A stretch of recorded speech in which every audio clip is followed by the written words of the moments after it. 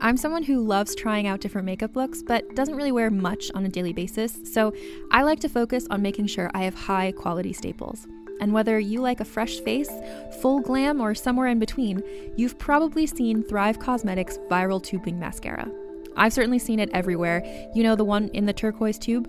So that mascara, along with all of Thrive Cosmetics beauty products, are certified 100% vegan and cruelty-free, which I look for in makeup, and they've got excellent quality to match. And something I didn't know from all the mascara videos I've seen is that for every product sold, Thrive Cosmetics donates either that same product, another product that is needed more, or a monetary donation. They've worked with over 500 nonprofits to help with a wide range of causes like supporting cancer survivors, people experiencing homelessness, education access, and so much more. Knowing that makes me feel even better about using their products. And I do enjoy using them. Like I said, I like having high quality staples, and so my favorites are products that are multi-purpose, like the Brilliant Eye Brightener. It comes in a bunch of colors, and I like using them as eyeliner, eyeshadow, and even highlighter. Thrive Cosmetics is luxury beauty that gives back. Right now, you can get an exclusive 20% off your first order at thrivecosmetics.com/thrive. That's Thrive Cosmetics, CAUSEMETICS.com/thrive for 20% off your first order. Another day is here, and you're ready for it. What to wear? Check. Breakfast, lunch, and dinner? Check. Planning for what's next and how to save for it? That's where Bank of America can help.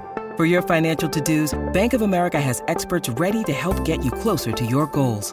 Get started at one of our local financial centers or 24/7 in our mobile banking app. Find a location near you at bankofamerica.com/talktous. What would you like the power to do? Mobile banking requires downloading the app and is only available for select devices. Message and data rates may apply. Bank of America N.A., member FDIC. It's time for the Life Writing Podcast with your hosts, authors and screenwriters Stephen Barnes and Tanana Reeve Dew. All about creating the project of your dreams while living a balanced artist life. Be the hero or heroine of your own story. Sponsored by LifeWritingPremium.com. Get ready to write for your life.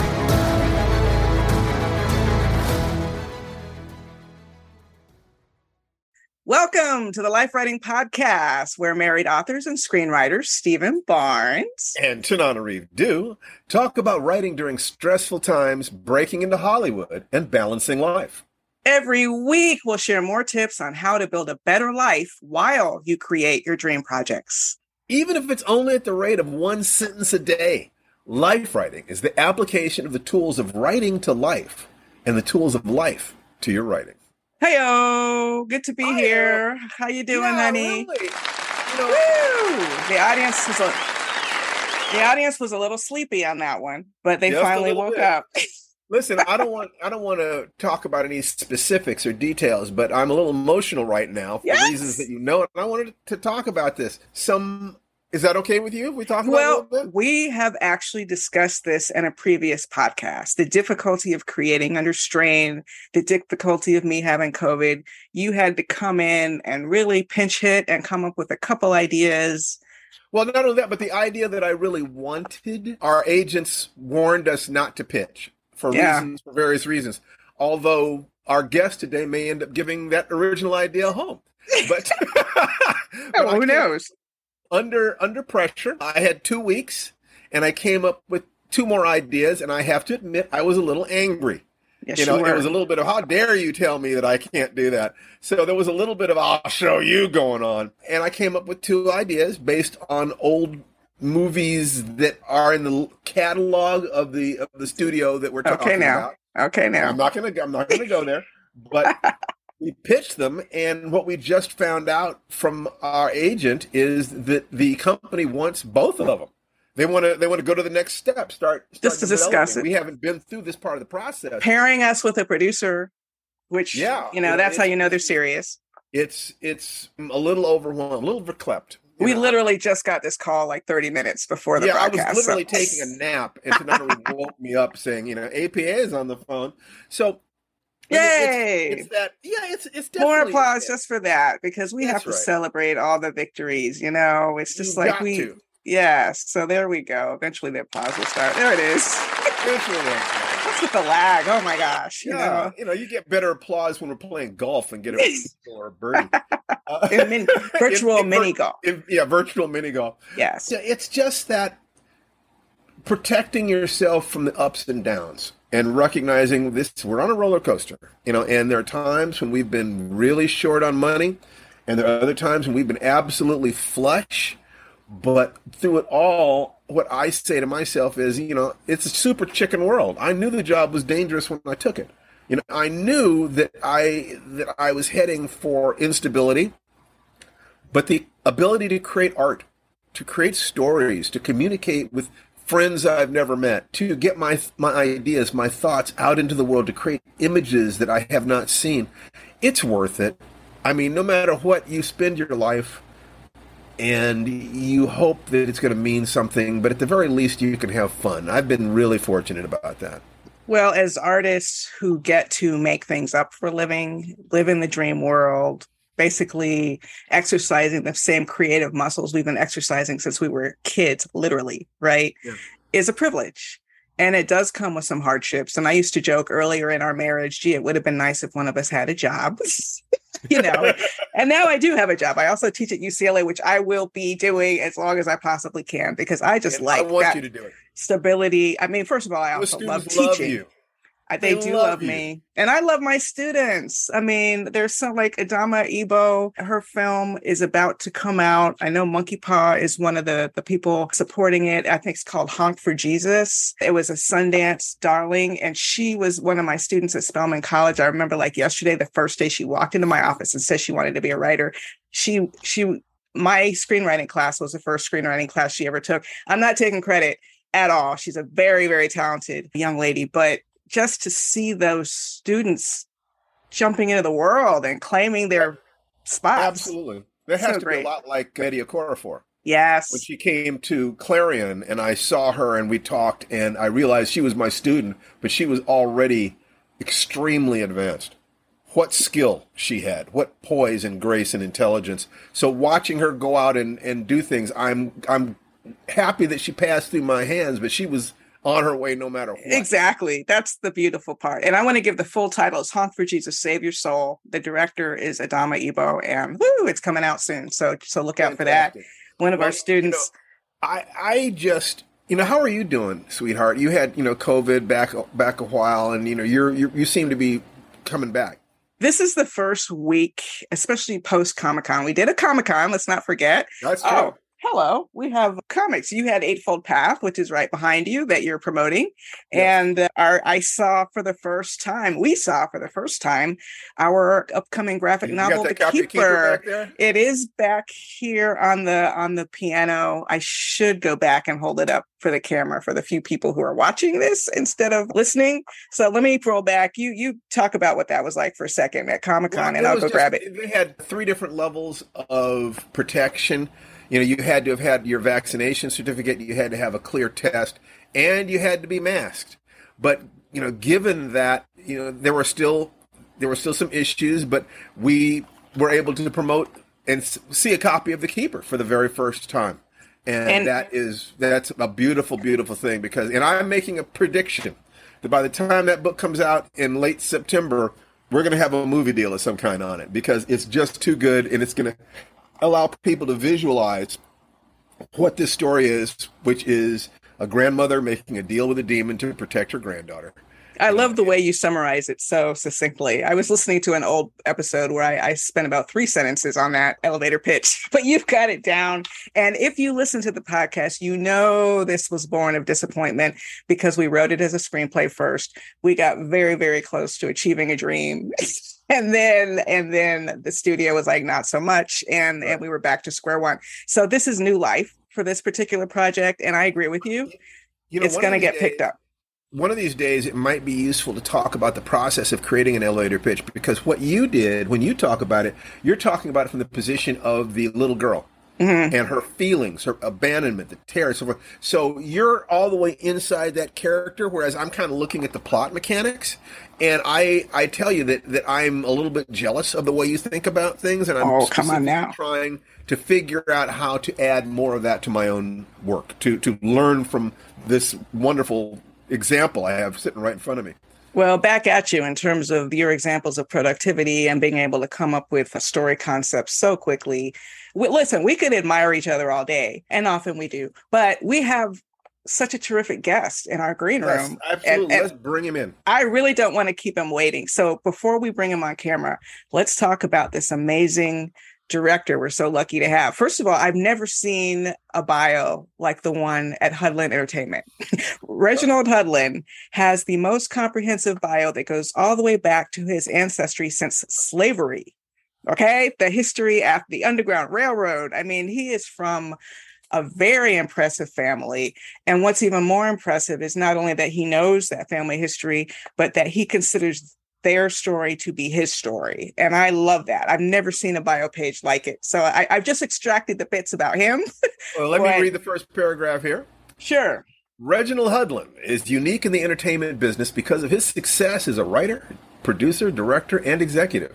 To quote cultural critic Jim Azrael, Hudlin is a modern-day Gordon Parks, a true monster in the game who totally redid the blueprint.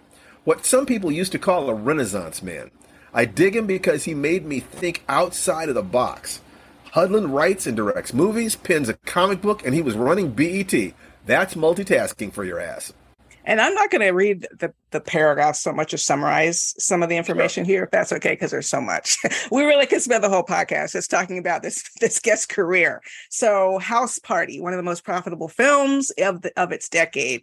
All kinds of great reviews, $100 million, Bebe's Kids, Cosmic Slop, The Space Traders, which I teach every quarter in my Afrofuturism class at UCLA, adapted from a short story by the late, great Derek Bell, producer of Quentin Tarantino's Django Unchained.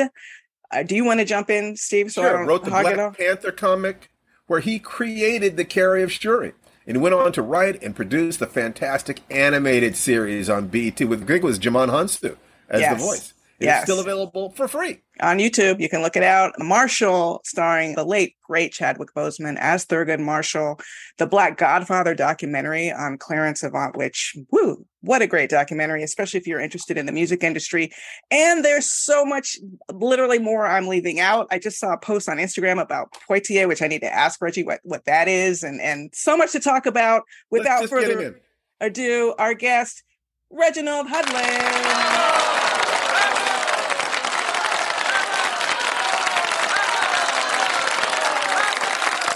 He's on his way. He's coming in. There he is. Here we go. Hey. I know the green room is so far down the hall. It takes a long time to walk. You must be out of breath. I took a wrong tour and I was like, oh, wait, what's this? Anyway, hey, everybody. We're so excited to see you, Reggie. Great to see you, Steve. Great to see you, Tanana Reeve. Two of my favorite people. Thank you for inviting me. Well, Back at you. Thank you for doing this. This is it's so much fun, because you're so casual and personable. It can be a little difficult to remember just how incredibly accomplished you are, because you're just in terms of when you're interacting with somebody, you're just a guy. True. And that requires a lot of something. I'm not sure what that is. How have you kind of navigated? Why don't we talk a little bit about how you've navigated this territory? Talk about a little bit about your projects you have going on, or anything that you enjoy sharing with us about your life. Sure, that's an interesting question. It gets referenced a lot. Like, wow, Reggie, why are you like? I went to a conference a couple of weeks ago, and there was a producer there, and he was like, "Oh my God, you're here?" And I'm like, "Well, yeah." And they're like, "You're almost too big to be here, Reggie." And he said, "You should be insufferable, but you're not." And it was I was like, huh? It was like, yeah, because, you've earned the right, to be a terrible person, I guess is what he was saying. But I always feel that success allows you to be who you want to be, right? And I'm not a person who walks around with all this anger about my childhood and I want to take it out on other people. I mean, that's not my motivation, right? What is your motivation? Well, it's two parts. One is I really do like creating culture. right? I like making movies and TV shows and comic books. That's why you see me and working in all these different mediums, because it just looks like fun, right? And yes. So like, well, why wouldn't I want to do that? And, some people are like, look, when I established myself in the movie business, people were like, wow, what are you doing TV for? That's kind of slumming. And I'm like, no, it's not. TV is where the action is. And they were like, well, we don't get that. And then suddenly TV, it became more obvious to people that TV was, in fact, the key medium. So then I started doing comic books, and they're like, oh my God, now what, are you a comic book writer? This is like a joke. We don't get your path. And then comic books became very trendy, and people were like, well, how did you know?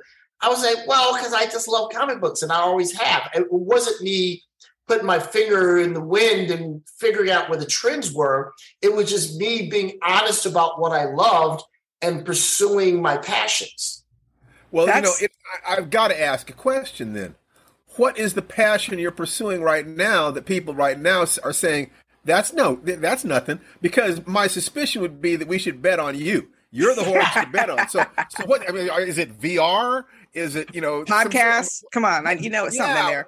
What is it that's up next for Reggie that we can all invest in as a growth stock? Well, it's a penny stock. You know what I'm saying? Well, yeah. I mean, here's the thing. I think success comes from one's individual passion, right? Meaning, sometimes I see projects or opportunities and I go, that's a great opportunity, but it's not for me, right? Because when I look at the projects that I've done that haven't worked, usually what they have in common is that I was making the smart move, right? And it could be smart, but if it's not your thing, then you're not going to do 110%, right? It's not the smart move, it's the heart move. Right. Following the heart is the key, is what you're saying. Yeah. It's like, what makes your little kid happy.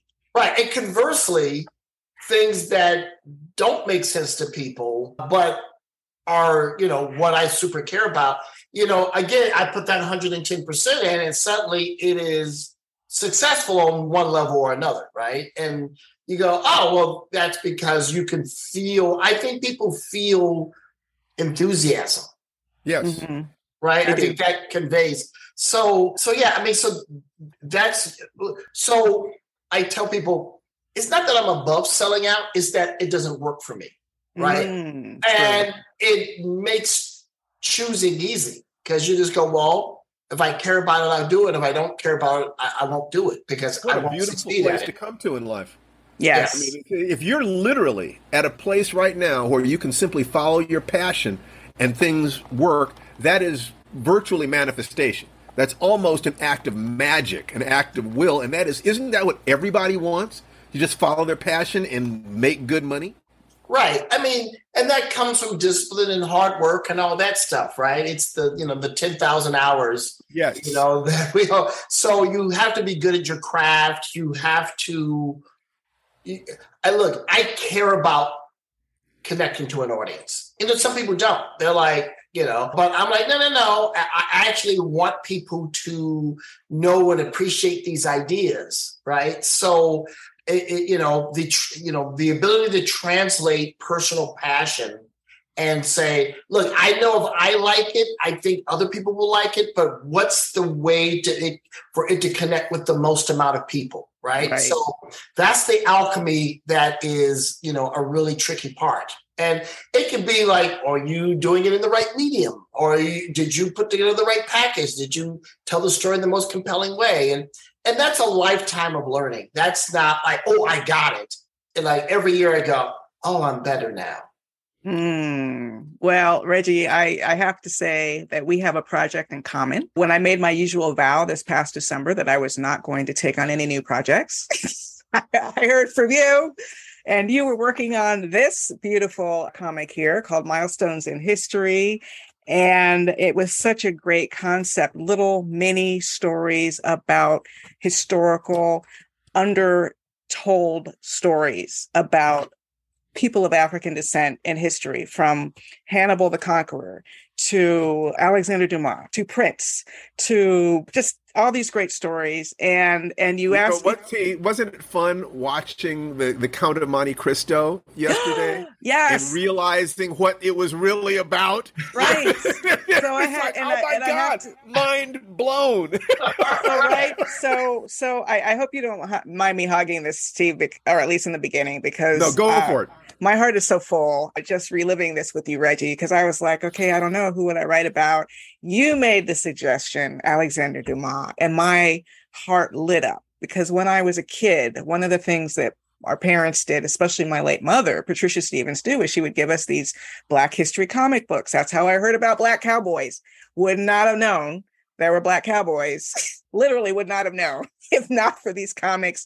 One of them was about Alexander Dumas. And I always, like, for the rest of my life, I was thinking, well, people don't even know he was Black, and to have the opportunity. And I didn't even know about the fact that his father was a general who served under Napoleon and got screwed over by Napoleon.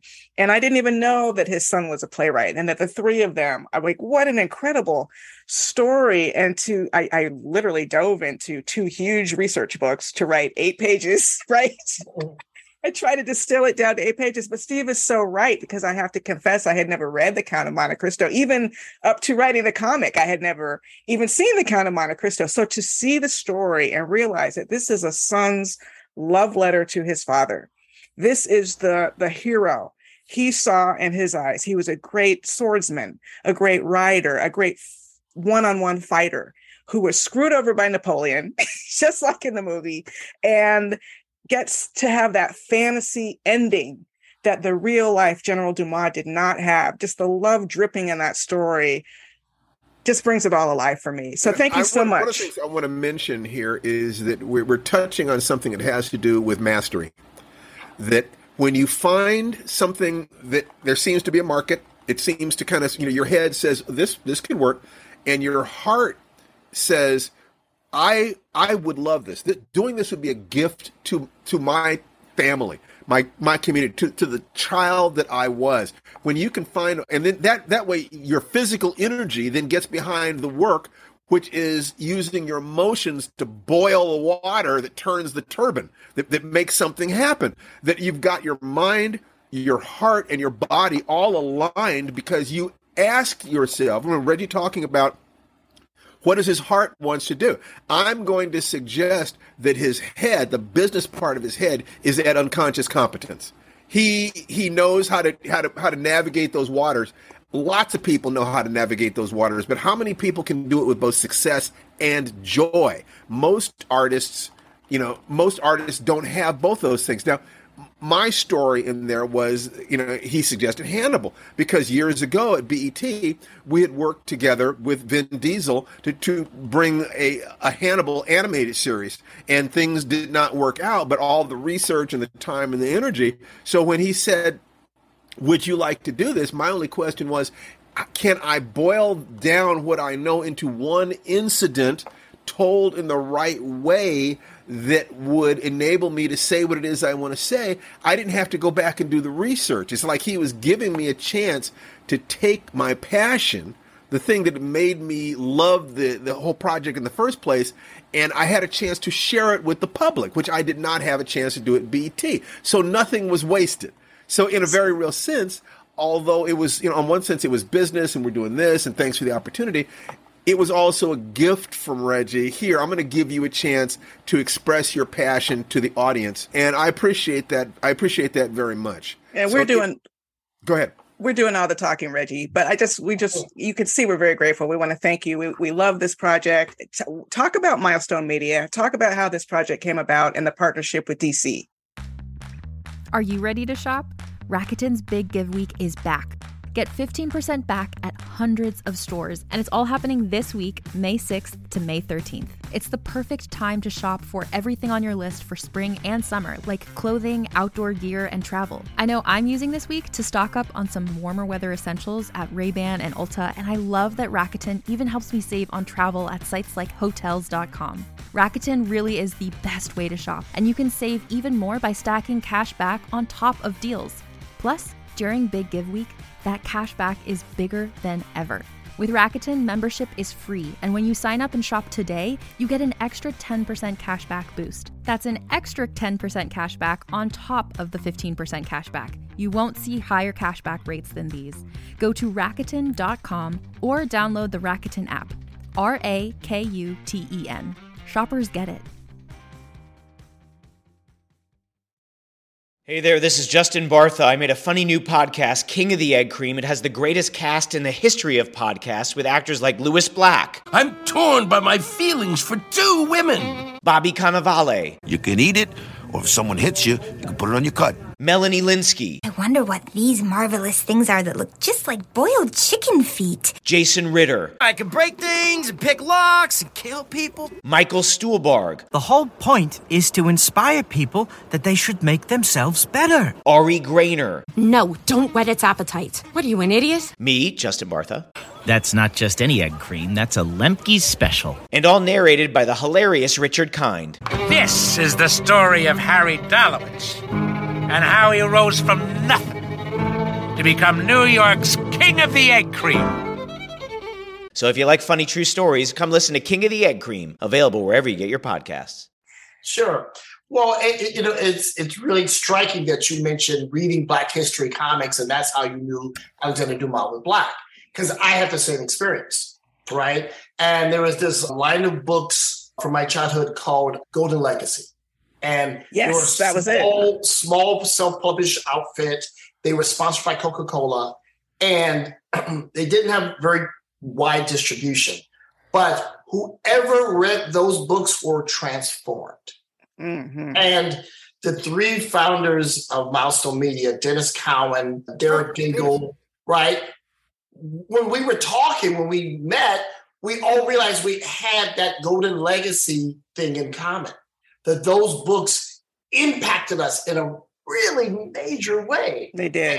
And like you said, the learning about the Dumas family, that Golden Legacy book, I feel like was the only place you could find out that he was Black for like 40 years, right? Mm-hmm. I feel like, and then, so when Dennis and I got together, me, Dennis, and Derek Dingle, to relaunch Milestone Media, which they had originally created in the 90s, because they were, successful people working in the comic book business. And they were like, we should come together, form our own company, create a line of Black superhero characters, people of color, which they did. It was successful. Then, there was shifts in the marketplace and, struggles with DC. And in fact, I'm so glad we're talking about this, because there's a documentary we just did that's going to be running on HBO Max called Milestone Generations, which tells the origin story of Milestone Media. Holy cow. Oh yeah. My, that's great. It starts on tomorrow. It won't be tomorrow by the time people hear this, but it'll be July 29th. So go to HBO Max, watch this hour-long documentary that tells the story of the rise, fall, and resurrection of a great Black business. Great. So there's that story. And they had actually invited me to join the company back then. And I had just started my movie career, and I thought, maybe I should get good at my day job before I start branching out too soon, which was a decision I later regretted. So then when very tragically Joy McDuffie passed away, Derek and Dennis came to me and said, look, we need to relaunch this company. And, we want you to step in and let's do this. And I was like, of course, let's go.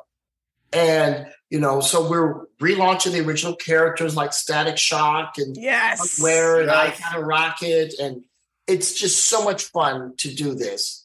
Reggie, I have to interrupt you for a second. Our son, Jason, who just graduated from high school, was dressed as Static Shock for Comic-Con. It matters. Representation matters. Being able to see yourself matters. Absolutely. So, but talking with Dennis, I said, "Man, we gotta do the books that transformed us, right? So we got to do, we have to do our own version of Black history books." And we came up with a couple of rules. One was we're not going to do the obvious characters. We're not going to do Harriet Tubman. We're not going to do Martin Luther King. We're not going to do Malcolm X. Not that those people aren't titans, but what about all the other great stories that don't get told? Right.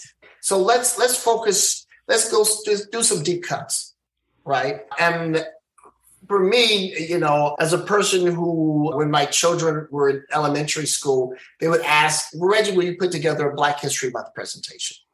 And I saw what other parents had done before, and it was well-intentioned but didn't work. They would do it starting with slavery. I'm like, whoa, we've got a few thousand years of success before we get to that. So I would start by telling people that humanity started in Africa.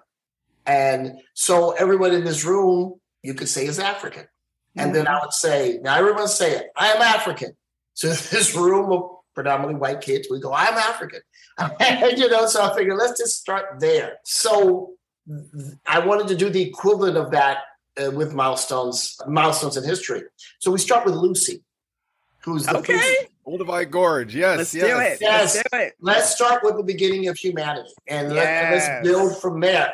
And, that when people read that story, they go, oh, well, first of all, they didn't know, they may know the name Lucy, but they don't know all the details, right? And the writer, Alice Randall, who is another magnificent mind like you guys, she just plunged in and really, played it out, right? And so when people go, oh, this is not the usual Black History Month situation, like we just went to a whole different place, right? So boom. And then, we do, the Queen of Sheba, and people are like, the Black Jewish princess, right? Who is a presence in, every major religion, culture of that time. She's an important figure. And they go, oh, and then bam, we hit them with Hannibal. and if you're a kid who grew up reading Conan the Barbarian, when you read Hannibal, you go, oh, yeah, well, forget Conan. I mean, Hannibal's the real deal. And, it's just, and I was so glad you did the Dumas family because they're so important. And there was such a trigger for me. And I remember reading Django Unchained and Quentin had, put that reference of Alexander Dumas being Black into the script. And it was like, I didn't tell him that. He did it on his own. But I'm like, that's why you're my man. That's great. That's great. And it's just important moments in history that people need to know. And when people read the book, they're like, oh. And, that's a book that that Fort was a real success. And we're going to keep pumping it because that's not just for Black History Month. That's not just for Juneteenth. That's anytime, anywhere. Yes. This book will transform a generation the way those books transformed us. Wonderful. I agree. I absolutely agree with you. Could not agree more. And congratulations. It's such a beautiful volume and I'm glad it's doing well. And yes, I can't wait for that first group signing. So let's make it happen. Oh yeah, no, we're going to get everybody together because it's just, and that's the other part of it being, a great moment in Black history. All these amazing writers and artists coming together on this one project. True. There's, folks like yourself or Alice Randall who are best-selling authors, but then there's Karen Parsons, who people know from the Fresh Prince TV show, but they don't know she's a very successful children's writer. And that, and when I called her, she was like, really, Reggie? I'm like, yeah, I know who you really are. I don't just have, I know more than the obvious dimension of who you are. And God, when I got her script for Catherine Dunham, who was a really pivotal person in, our whole family's life, not just me and my brother and my brothers and my mom. And, she just changed people. And again, these are lives that are too big. I mean, they really deserve graphic novels in themselves. True. But I said, look, we're going to do these little stories. These are going to be teasers. And, in success, we'll take some of these stories and expand them into bigger versions. That is so great. But let's just get it going. Let's just try it. Well, speaking of people who are larger than life, Reggie, you are this is kind of an awkward transition, but I don't care. Larger than life. You are one of the architects of the Black arts renaissance in the 90s, especially with the release of Boomerang, starring Eddie Murphy, a great role where the world is seeing Halle Berry, a lot of people for the first time. And it is now about to celebrate its anniversary. We don't have to get into that. It's real, baby. I'm not ashamed. It is what it is. Yeah. But talk to us a little bit about that movie, its genesis, its production, and the way it was received. Mm-hmm. Well, I had just done my first movie, House Party, which was a breakout success. As you said, one of the most successful movies of that decade. And we made many multiples. We made 10 times our money back. And you get a phone call, and Eddie Murphy saw the movie and really liked the movie. Said, "Oh, you guys know how to tell a joke. Let's figure out something together." And we kept throwing ideas back and forth for a while, and then I guess sent the script. And I just love, like, this is what we need, because I'm not interested in doing what's been done. There's all this uncovered territory, all these stories that hadn't been told, and there needed to be the Black romantic professionals who were elegant and classy and smart and cool and had swagger and had all those things. Because so often, if there were Black professionals in movies, they were cornballs. And, you could either be cool or you could be successful. But you rarely saw cool Black successful. And I thought, well, that's a false choice. And I see it in the real world all the time. I was living in New York, working with Black ad agencies. I knew, I grew up reading Ebony Magazine. I knew about the Johnson Publications building, on the Chicago's Gold Coast. It's like, wait, come on. So let's tell the story of those folks and their friends and their lives and their loves. And Eddie was really with it. He loved all of it. And we had an extraordinary experience making the movie. It was just joy every day. We had so much fun. And the movie was incredibly successful. It was a huge hit. Huge hit. A huge hit. And again, this is when you're succeeding, right? Because there were a couple of reviews that called the movie a science fiction movie because they had never seen Black people like this. Right. Ooh. And they clearly didn't know any Black people like this. So they were just like, well, what is this? You're just making up, some fantasy of how you want Black people to live, as opposed to going, finally, you're showing, other sides of Black life. So that's when you've made a difference, right? Amazing the ignorance. You hope the right bears.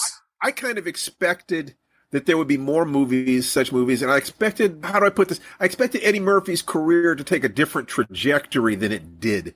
And are there comments to be shared publicly about these things? Yeah, well, look, I can't speak to. I think the industry looked at Boomerang and they were just like, this made us uncomfortable. Right, I don't know that, but I feel that, and I think, again, we're now at a different time where people who grew up on Boomerang are now studio executives. Yes. Right, Black and white. Right. And they have a different perspective on the movie than the moment, right? So now people are like, wow, how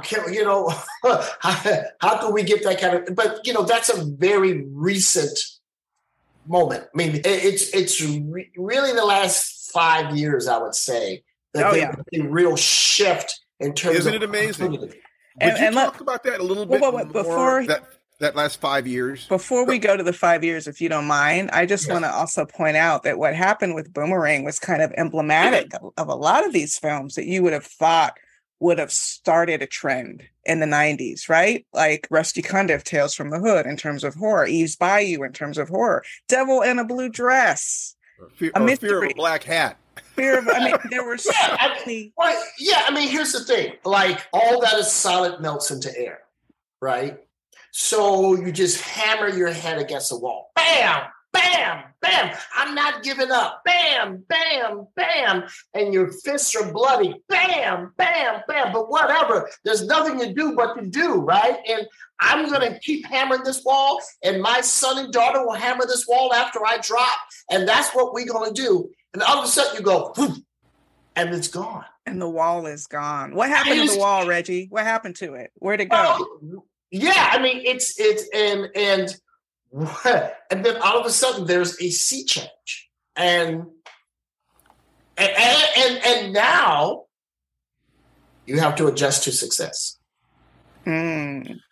Well, what do you think? I always talk about the 1-2 punch that was Get Out and Black Panther, and maybe that's an oversimplification, but that sure does seem on the cinema side to be what really put some dents in that. It does feel like wall. Hollywood shifted, that they're in a position of kind of having awakened from 400 years of seeing us one way. Now all of a sudden it's like, well, wait a minute. I mean, is that accurate? And does there really seem to be a shift from your perspective? You've been in this game a while. Yeah, there's absolutely a shift. And, here's the thing. It's grains of sand, right? And finally the and then it goes. Yeah. And wait, but what about the other 5 sands before that? Like, we needed all those sand. We needed every grain.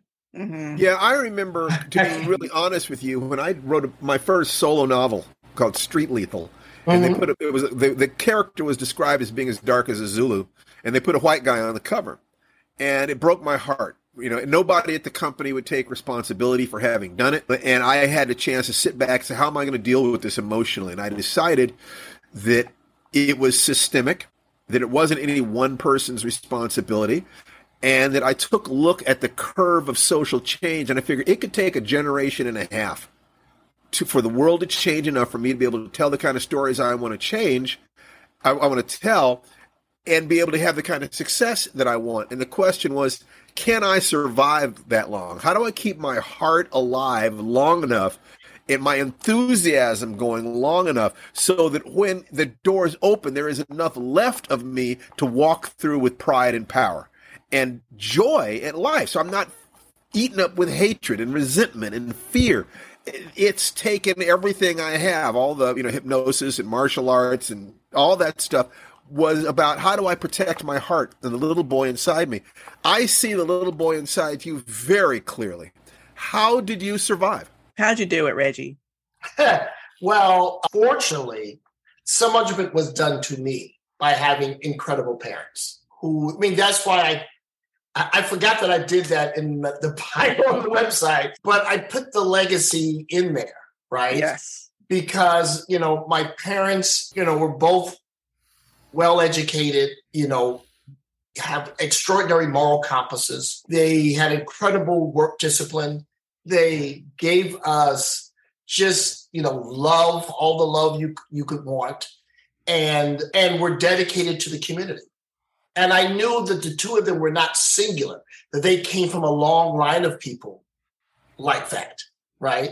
So despite the fact that I'm growing up in East St. Louis, right, which is, predominantly all Black city, incredibly economically depressed, failure factory school system, all this negativity. But in my house, my core programming was, we are winners. And we can do this.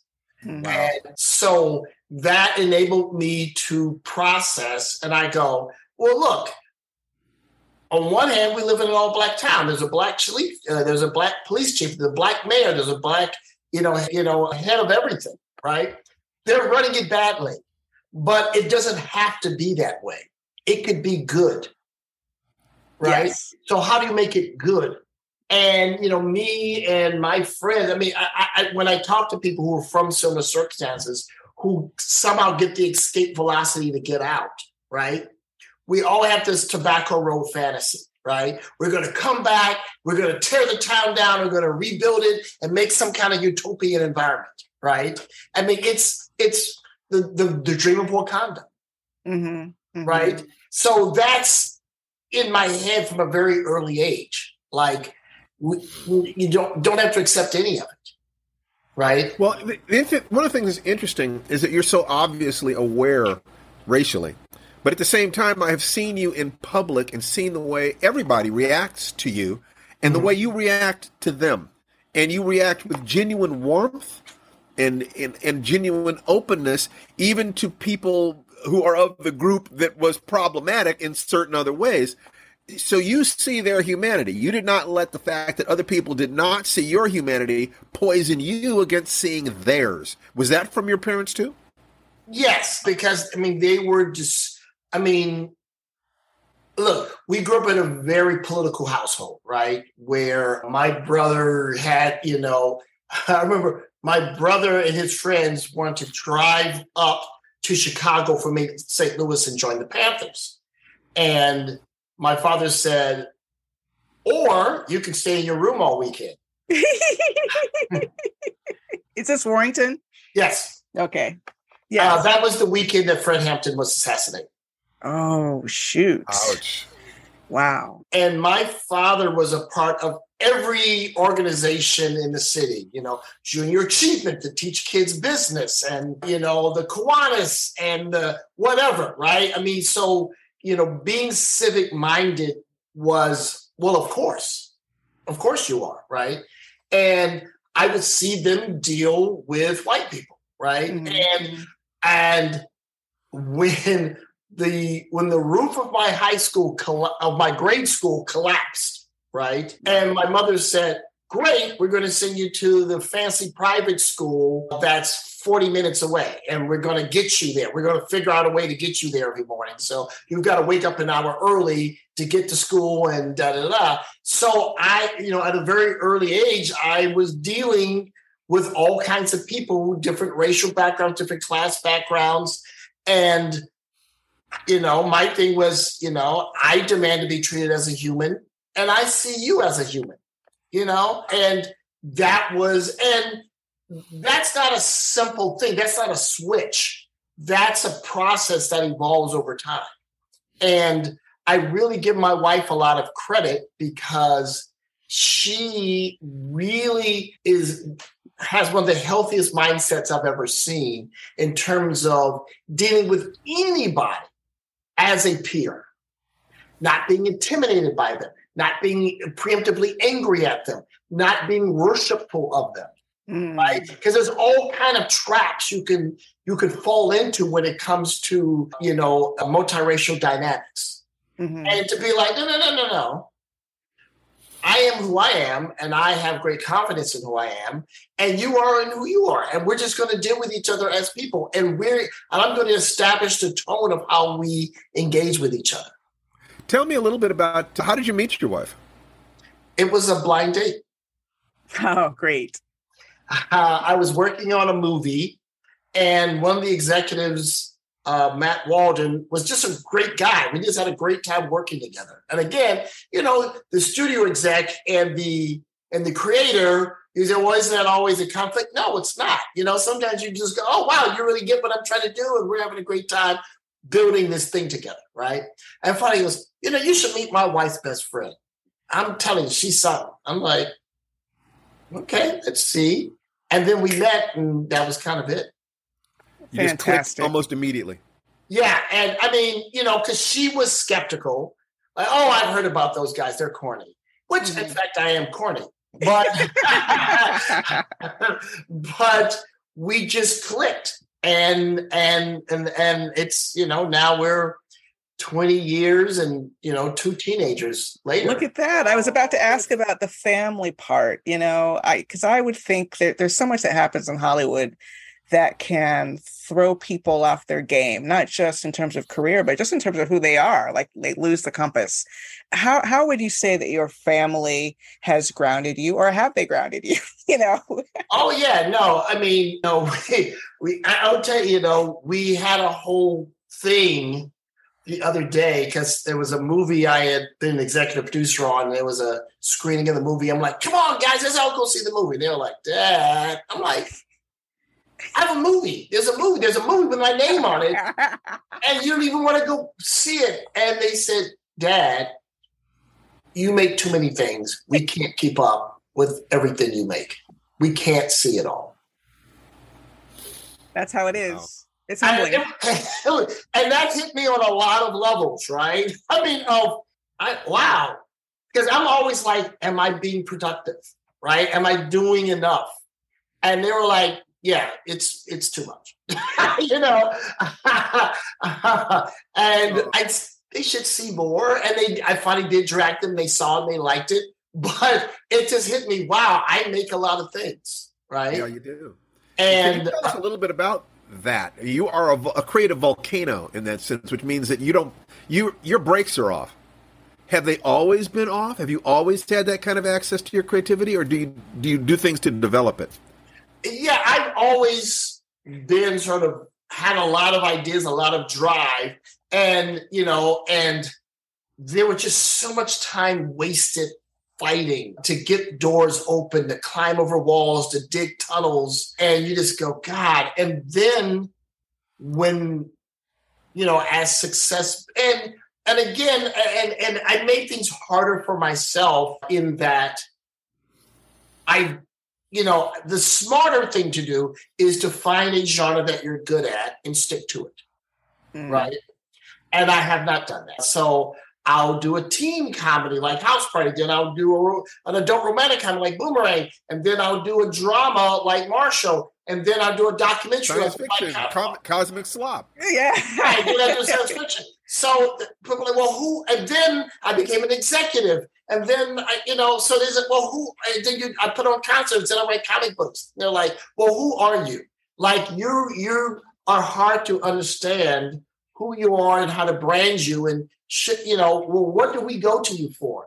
And finally it's starting to occur to people like, oh, you could actually do anything and everything. So like, we get your category, which is all of it. But it's taken a long time to kind of get that message so people can get it. And it's hard for people to get. But it was you're a category of one. You are Reggie. And right. Reggie, you go to Reggie for creativity and excellence, and my suspicion is there isn't a whole lot of drama around your work. No, I mean, because that's not productive. You try to be in supportive environments where people, we get what you're trying to do. Yeah, let's all be additive toward this goal, right? You have a crew. I mean, you have people that you work with, again and again and again. Yes, definitely. I mean, what kind of person do you look for? What does it take to be the kind of person that Reggie Hudlin looks to work with? Well, I mean, I look for expertise.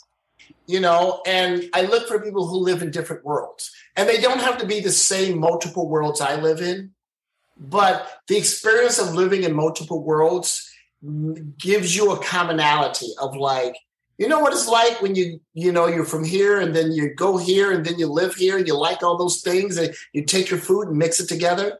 Like, if you're like, no, I don't like that. I don't like my food touching. I don't like trying new things. Then you're probably, I can work with you if you're the right person for that particular job, but that's different from saying I like that.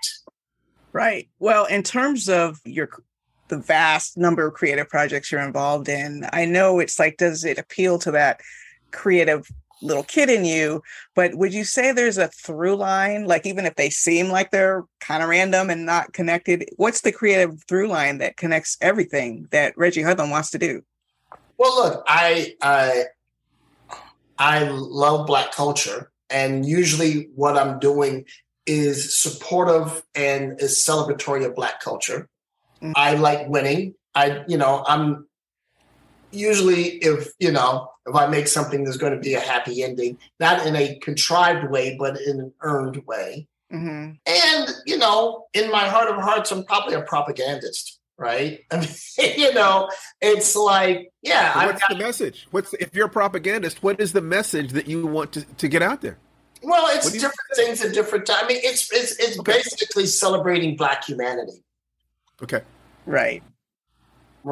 We need propagandists because Lord knows the propaganda going the other way is strong. I mean, look, and there's nothing wrong with that. I mean, I remember when I first saw Raiders of the Lost Ark, I'm like, that's magnificent, right? And there's that legendary scene when the guy pulls out this sword and does the fancy, this guy represents, hundreds of years of culture, right? And and the brilliant thing, he caught a cold. It wasn't even scripted, right? He said, look, can I just pull up my gun and just shoot this guy? And it was the most brilliant scene because it just said, look, this is the West. That's great, but whatever. Pow, I'm going to shoot you and turn around and keep it moving. And I thought, can I do that? Can I take that style and that technique and that accessibility and fun with what I want to say? If I can do that, I would have done something. Wonderful. Fantastic. Oh my God. That line right there, you got to have to pull that one out to advertise the podcast. It's just great. I mean, I just feel like you're so obviously not just a trailblazer, but you're leaving a trail of breadcrumbs for others to follow. You're giving opportunities for others. And in conversations like this, you're discussing your mental syntax and beliefs and values, the things that have kept you alive. Because I remember one of the very first autograph things I ever had. Mm-hmm. An older writer came in and he gave me his business card. And it said freelance hack and literary mechanic. And he was dead of alcoholism within a year or so. I mean, you have to respect yourself. You have to respect the work. You have to find some way to keep the joy inside you alive. And, this is one of the reasons why I felt like you'd be a perfect guest for what you're doing. What are the messages, if you're talking to a young artist who wanted to walk your path, and they have the usual problems and resistance and so forth and so on, but they've got that fire inside them. Yeah, it's very competitive. What would you say to that person? Well, I mean, the thing is, it's every year I tell my wife, I go, well, I really feel like I figured out the business. And she goes, you say that every year. I go, every year I learn a little more. Right. And it's not how do I reach the goal? It's like, how do I have a successful journey? Right. And look, it's so much of it is personal, right? Are you the person who just beats up on themselves all the time? Don't do that. Are you a person who externalizes all blame and takes no responsibility? Well, that's a lie. Mm-hmm. Right? So you got to work through those things. You just got to really take joy in your job. And if you don't enjoy your job, maybe you got the wrong job, So like figure out. So true. I mean, I love creating, and I don't mind the work part of it because the upside is so pleasurable to me. So, I mean, some of it is just human stuff. And again, it just, I don't know. I mean, I now look at young people and I go, wow, these people are really free and they don't take any mess. And, we had to take a certain amount of mess, right? So I need to adjust myself to the environment today. At the same time, sometimes I go, why are y'all so sensitive? Why don't y'all just man up and just push past that? Why your feelings hurt? So, it's so much of it is a personal journey based on who that person is, where they're starting from and where they're going. See, I can tell you why their feelings are hurt, because they define themselves based on other people's opinions of them. You do not. Right. You define, your parents gave you your definition and you have fanned that flame until you know who Reggie is, and what somebody else thinks about it doesn't seem to matter that much. Right. And Reggie, I want to ask you as we move toward wrapping, what an amazing conversation with you. I know it'll be hard to pick one thing, but what stands out to you as the thing that you are most proud of bringing into the world? Is there one thing? Or is it everything, that every new thing is that thing? Well, these kids are pretty cool. I mean, they're still, being baked, but I look at them like, woo, I hope y'all are ready. That's great. Your teenagers? Yeah, they're it's pretty exciting. Well, let me ask you a question about that. In your opinion, what is the primary job of a parent? I came up with this definition of parenthood a while ago, right? It's like, and I feel like this is what my parents did, and I feel like I'm doing it for my kids, right? You have a child, right? And there's a wall, and you can't see over the wall. You've never been over the wall. You don't know what's there, right? So you take your child, right? You take this infant, and you give them a knife, and you give them a map, and you give them a compass, and you give them some food, whatever you think they need. And you go, don't come back. And you throw them over that wall. Wow. Yes. Okay. Wow. That is definitely a definition. Whoa. Would you say that informs your parental decisions? Yes. Because here's the thing. There's no way my parents could have imagined my life. Right. My life is insane. Right. Right? But they gave you the basic tools. They gave me everything I needed for this life without knowing what it would be. Wow. I love that. I've never heard anybody put it quite like that, and I think that's exquisite.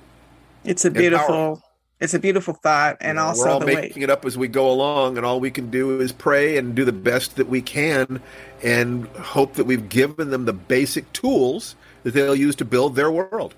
Right. Wow. Whatever that is. I mean, because it's like my kids, they've got, like where they're starting is so amazing, and I'm like, wow, okay, well, where are you going? I can't imagine where they're going, right? I mean, and so I'm like, here's some rocket fuel. Yeah, you might need oxygen. 5, 4, 3, 2, 1. Here's how you make rocket fuel, and here's you give them the supplies, and you tell them how to get the supplies, and hopefully they'll figure out how to recombine these things into shapes and forms and functions we haven't even dreamed of. Right, but the point is, go.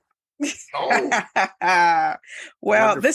This is incredible. Reggie, you have been an amazing guest. Creatives, you have gotten some, not just pearls of wisdom, huge whole necklace. Gemstones of wisdom from this creative person. That idea of gratitude, that idea of lineage and legacy, how to keep centered in the storm. This is all very important stuff. We talk about all of these things in our Life Writing Premium course. Life Writing Premium is one of the sponsors of our podcast. We now have other sponsors. We just got on a new platform, or actually soon after this airs, we will be on our new platform. So I'm not announcing it yet. But Life Writing Premium. If you like this kind of conversation, if you like this kind of inquiry into the structure of creativity and writing and staying sane and creating legacy and overcoming obstacles and keeping your soul, please go to lifewritingpremium.com, because it's a year-long program, and every week we have conversations with you via email and YouTube videos and a social media presence on a group on Facebook. We care about creative artists. We want you to succeed. We are trying to I'm trying to be Reggie when I grow up and leave a trail of breadcrumbs for other people. Every time we learn anything, we immediately turn around and teach it. I know that's right. So lifewritingpremium.com, please check us out. Hopefully you can tell from these conversations that we love this life, and we just want you to have the very best creative experience possible. Reggie, thank you so much. Thank you so much for joining the podcast. You were incredible. And everybody go out. Hey, if you're not inspired to write a sentence a day by that, I don't know what will inspire you. Go write your sentence a day. Make yourself the hero or heroine of your own story. The hero in the adventure of your lifetime. Bye-bye, everybody. Bye-bye. Thank you guys so much. Thank you. Thank you.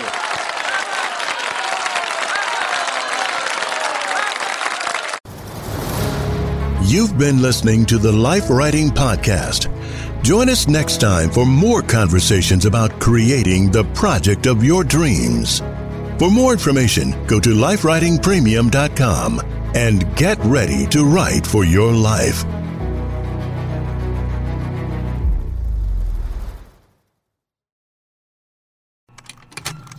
Contained herein are the heresies of Radolf Burntwine, erstwhile monk turned traveling medical investigator.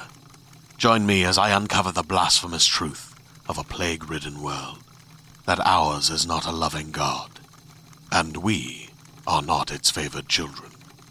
The heresies of Radolf Burntwine, coming January 2nd, wherever podcasts are available.